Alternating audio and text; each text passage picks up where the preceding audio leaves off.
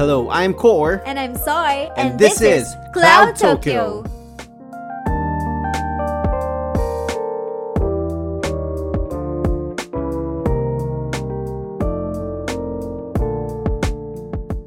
Brains. Brains. Yeah, well, that's a different IP property kasi. Diba? That's Plants vs. Zombies. Ito na lang. Resident Evil. Yeah. Infinite Darkness. May yung isa pa, yung... Yeah, it's Stars. Diba? Yeah. So, hello everyone. Hi guys. We've been back after a small hiatus Yeah, because it's of been a while. life. We have a life, diba? Pero, Oo. yeah. For today, we're gonna talk about Resident Evil Infinite Darkness. But first, I would like to say hello to our listener in Russia. Hi. Wow. Yeah, and also our listeners from the US. Hello. Yeah, we have a couple of listeners over there that have been listening with us since we started our podcast channel. And yung kay sa isang listener natin sa UK. Hi! So yeah. So over the weekend, though, we're kind of resting a bit lang. We've been doing a lot of things, and then while resting, we kind of stumbled upon Resident Evil Infinite Darkness on Netflix. We were quite surprised since I for one have been following the Resident Evil animated movies, not the Mila Jovovich ones. Well, the animation, the animation, the generation, all this, even the John Wick, Leon, and Chris Redfield scenes, yeah, diba? Yan yung mga pinanood ko before, and I kind of enjoyed them. It's not that deep of a movie, but I kind of enjoyed that. The characters that you know from Resident Evil 2, Resident Evil 1, and Resident Evil 3 have been appearing on this type of movies, diba? And makikita mo din yung backstories ng bawat isa doon. Yeah, and That's also why... they have a small hint of connections with the games. Yes, and it's a refreshing story kasi while I have high tolerance on watching horror movies to the point na hindi ako masyadong natatakot talaga. He's a scaredy cat, guys. Yeah, I don't like to play. Siya. I don't like to play. I don't like the jump scares, diba? I'm gonna defend myself. I don't like the jump scares kasi I have a story about that. Scared, pero diba? a different story for another day. Yeah. So yeah, going back to the series. So we were kind of surprised that Netflix picked up yung Resident Evil na movie. Is this the only Resident Evil animation in Netflix? Or I think they also have the previous ones. Pero this is the first, I think, that Netflix produced. Diba? Oh, produced ng Netflix to. This was produced by Netflix, if I'm not mistaken. Let's fact check this. Pero yeah, I believe it's produced by Netflix. But the difference between the first 4, 5, 6 movies that they released is this one is in a series type format. Although it's only 4 episodes, so parang sabi nga ni Soy after na manood, ba't ginawa pa siyang series? Ba't di na siya ginawang movie? Well, I share that sentiment, no? Pero I think it kind of works for people na parang I just want to watch an episode nga lang muna. Maybe if you don't have time, so you can watch it like a piece by piece. Kung gusto mong i-enjoy yung Resident Evil feels. And so, you have like a lot of things to do. You're kind of busy, diba? So pwede mo panood episode 1, episode 2, ganyan. Or if you're... This is my second, second Resident Evil. So the first one was the one I showed you. Wow. So this is the second one. We need to watch all those. Iniisip ko kanina kasi I thought parang mga 2 movies lang or 3 movies. They have a lot. And we also have it on the Google Play. Yeah, let's watch it. So let's watch it, no? So yeah, siguro overall with the Resident Evil animation, siguro I'll comment a bit lang dito sa series, no? To start off. Hindi na namin siya breakdown kasi we're thinking to dive into spoiler-free territory podcasts. Next time yung deep dive. Tapos, so yun. So siguro, the episodal pattern, it kind of works nga for those on the go and those who are a bit busy. And at the same time, siguro for content creators na rin, no? You can divide the episode piece by piece. But in totality, you can actually splice them all together. And then you'll have one whole movie. And I think some of the parts here were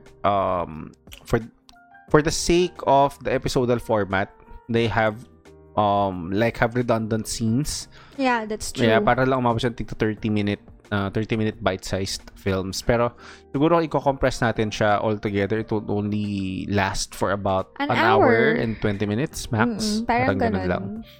So, being this is your second Resident Evil as a new Resident Evil franchise, animated film watching. What can you say about the story? Let's go to the story first. What can you say about its story?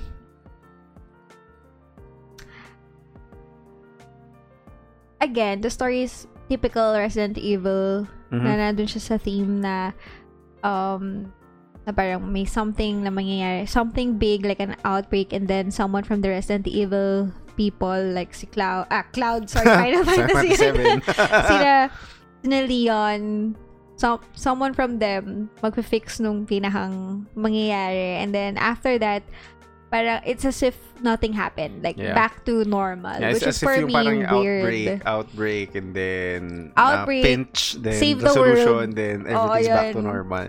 Although somehow, diba, in this animated series, we kinda see yun yung question kasi when you finish the game, it just tells you that like it's like a happily ever after moment.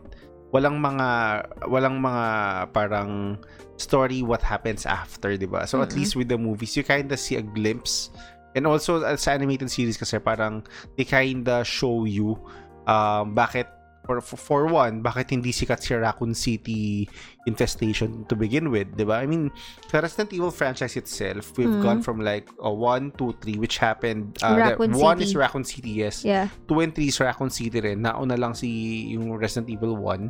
And then 4 was yung Las Plagas virus, yung sa this was where Leon saved the president's daughter. Dun sa 4 na yun, medyo remote area siya. And then the 5 and 6 are two different movies altogether. So they're not based sa games. Kumbaga parang that's a separate ano lang pero sila. They have references So that's what keeps you engaged, lalo na if you're a fan of the Resident Evil franchise. That means they're not gonna make a Resident movie film based on the latest game, yung Resident Evil Village. Which is cool. No, diba? I want to have a movie na but connected it's or related. Pointless, diba? Kasi if it's correlated to the game, then just play the game. Kasi parang right now, diba, may mga cutscenes naman dun sa mismong game. So it's as if you're watching a movie na din. Yeah, if you're gonna splice together all the cutscenes, kinda gives you like a little backstory kasi I used to play Resident Evil pero PlayStation 1. That's it. Yung 2 at 3 lang. Sobrang limot ko na. Yeah, in my defense, I also played Resident Evil 2 and 3. I only played a bit part of the Resident Evil 2, but Resident Evil 3 tinapos ko talaga siya. I want to play the Village one kasi I'm watching Snow. Village, yeah. Yung mga stream niya, and I find it very enjoyable. So yeah, I might play it. We can purchase that game and you can play it on the PS5 and watch me run and scream and kill zombies. So yeah, going back to the topic. Anyway, let's go back. So given the story is pretty repetitive, but I kind of enjoy the flow. What else can you do with a zombie outbreak, diba?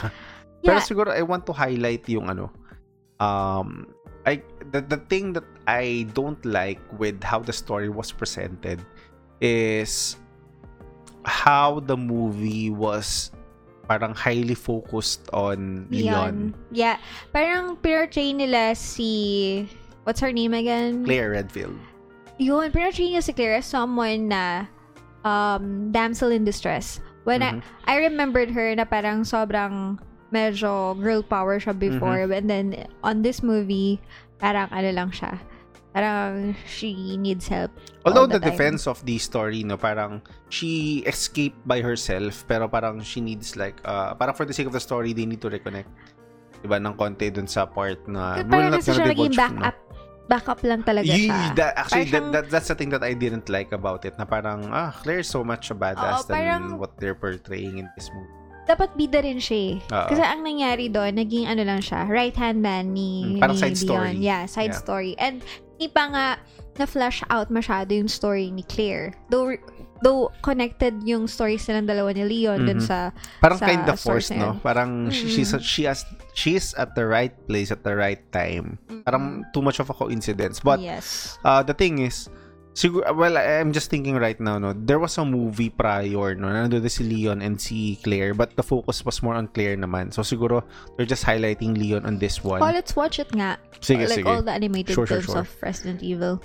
And then I also think that moving forward from this episode, I think, di ba kasi they kinda separated on a bit of a rocky term, di ba? Because Claire wants to expose this and somehow Leon wants to protect the president, di ba? The president is good naman. Kasi I think Leon and the president have a connection. Kasi Leon saved his daughter. Well, di ba? Panis ka naman kay Leon, di ba?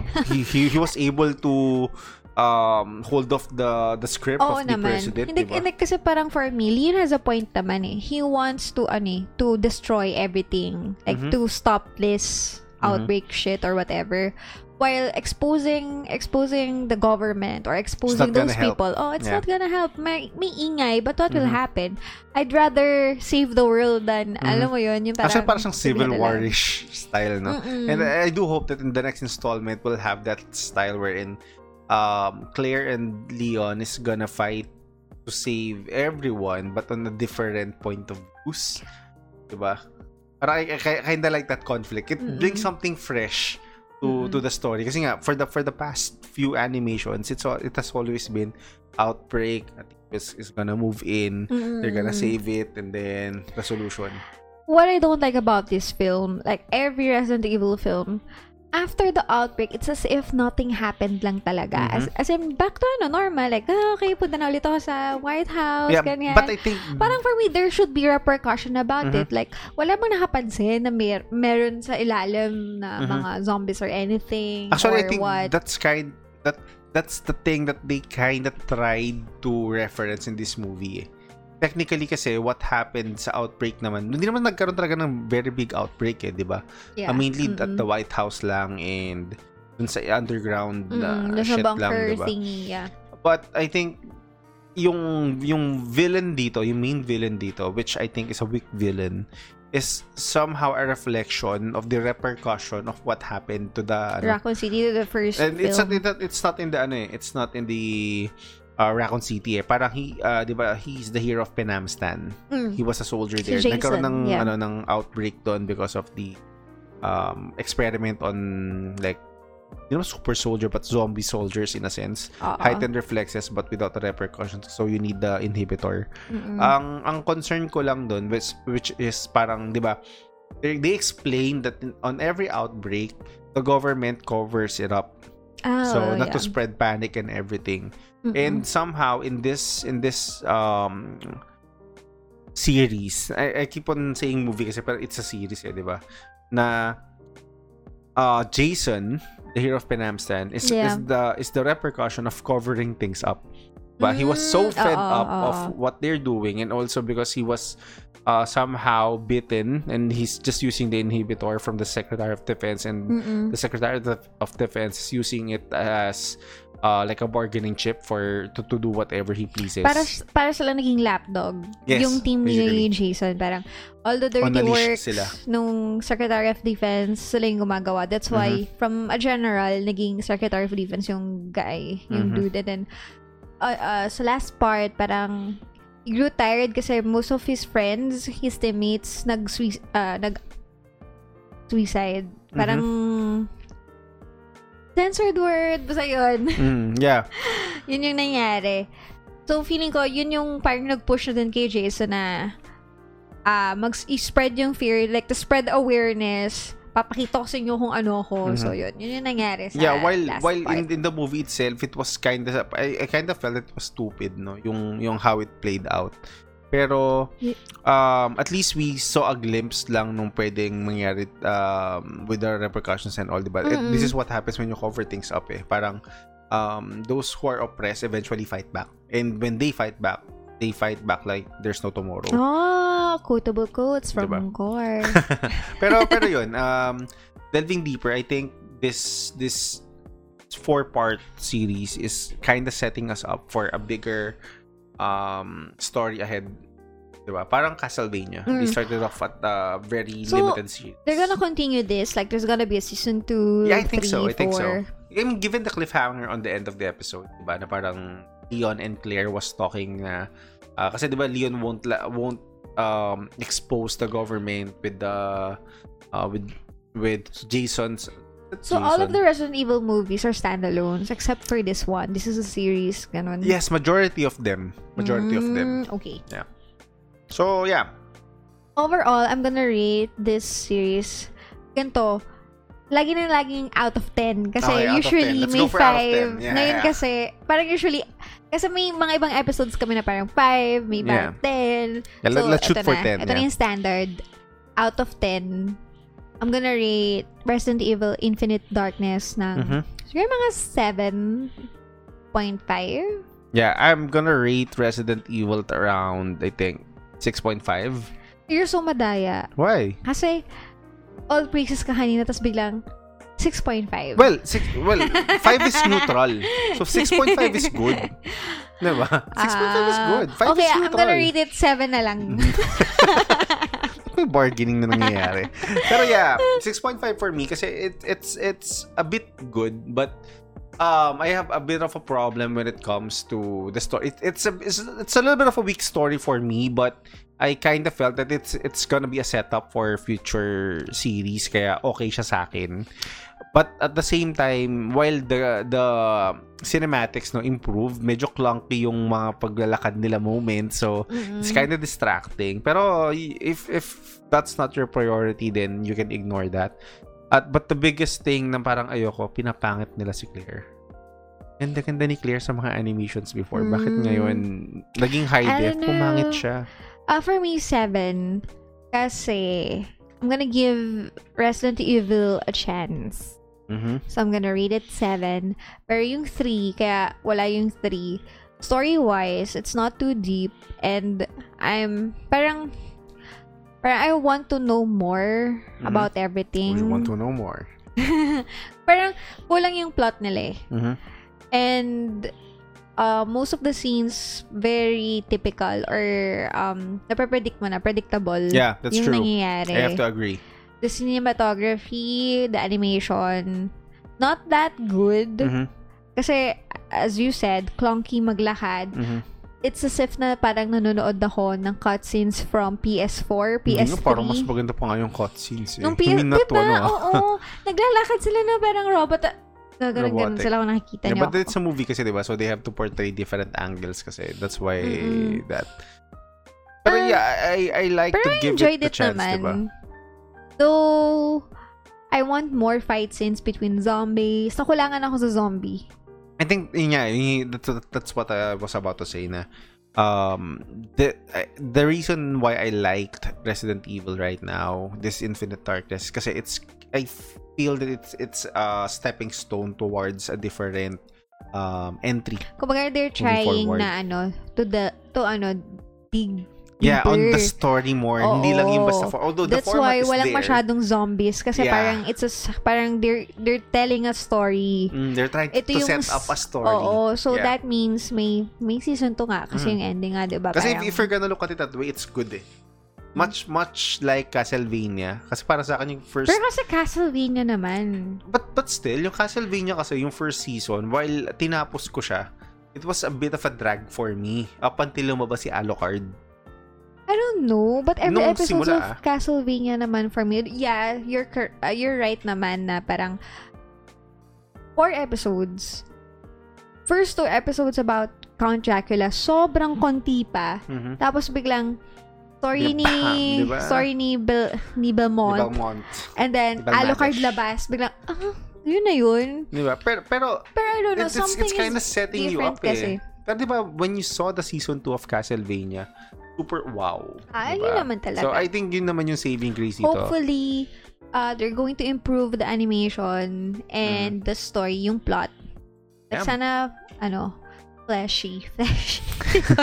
Malaman. Brainy. Brainy. So yeah, that's it, guys. So you can watch Resident Evil Infinite Darkness, available on Netflix. If not, mag-VPN kayo. Yeah. Bye! Bye! Thank you for listening to our 20th episode. Catch us every week here at Cloud Tokyo.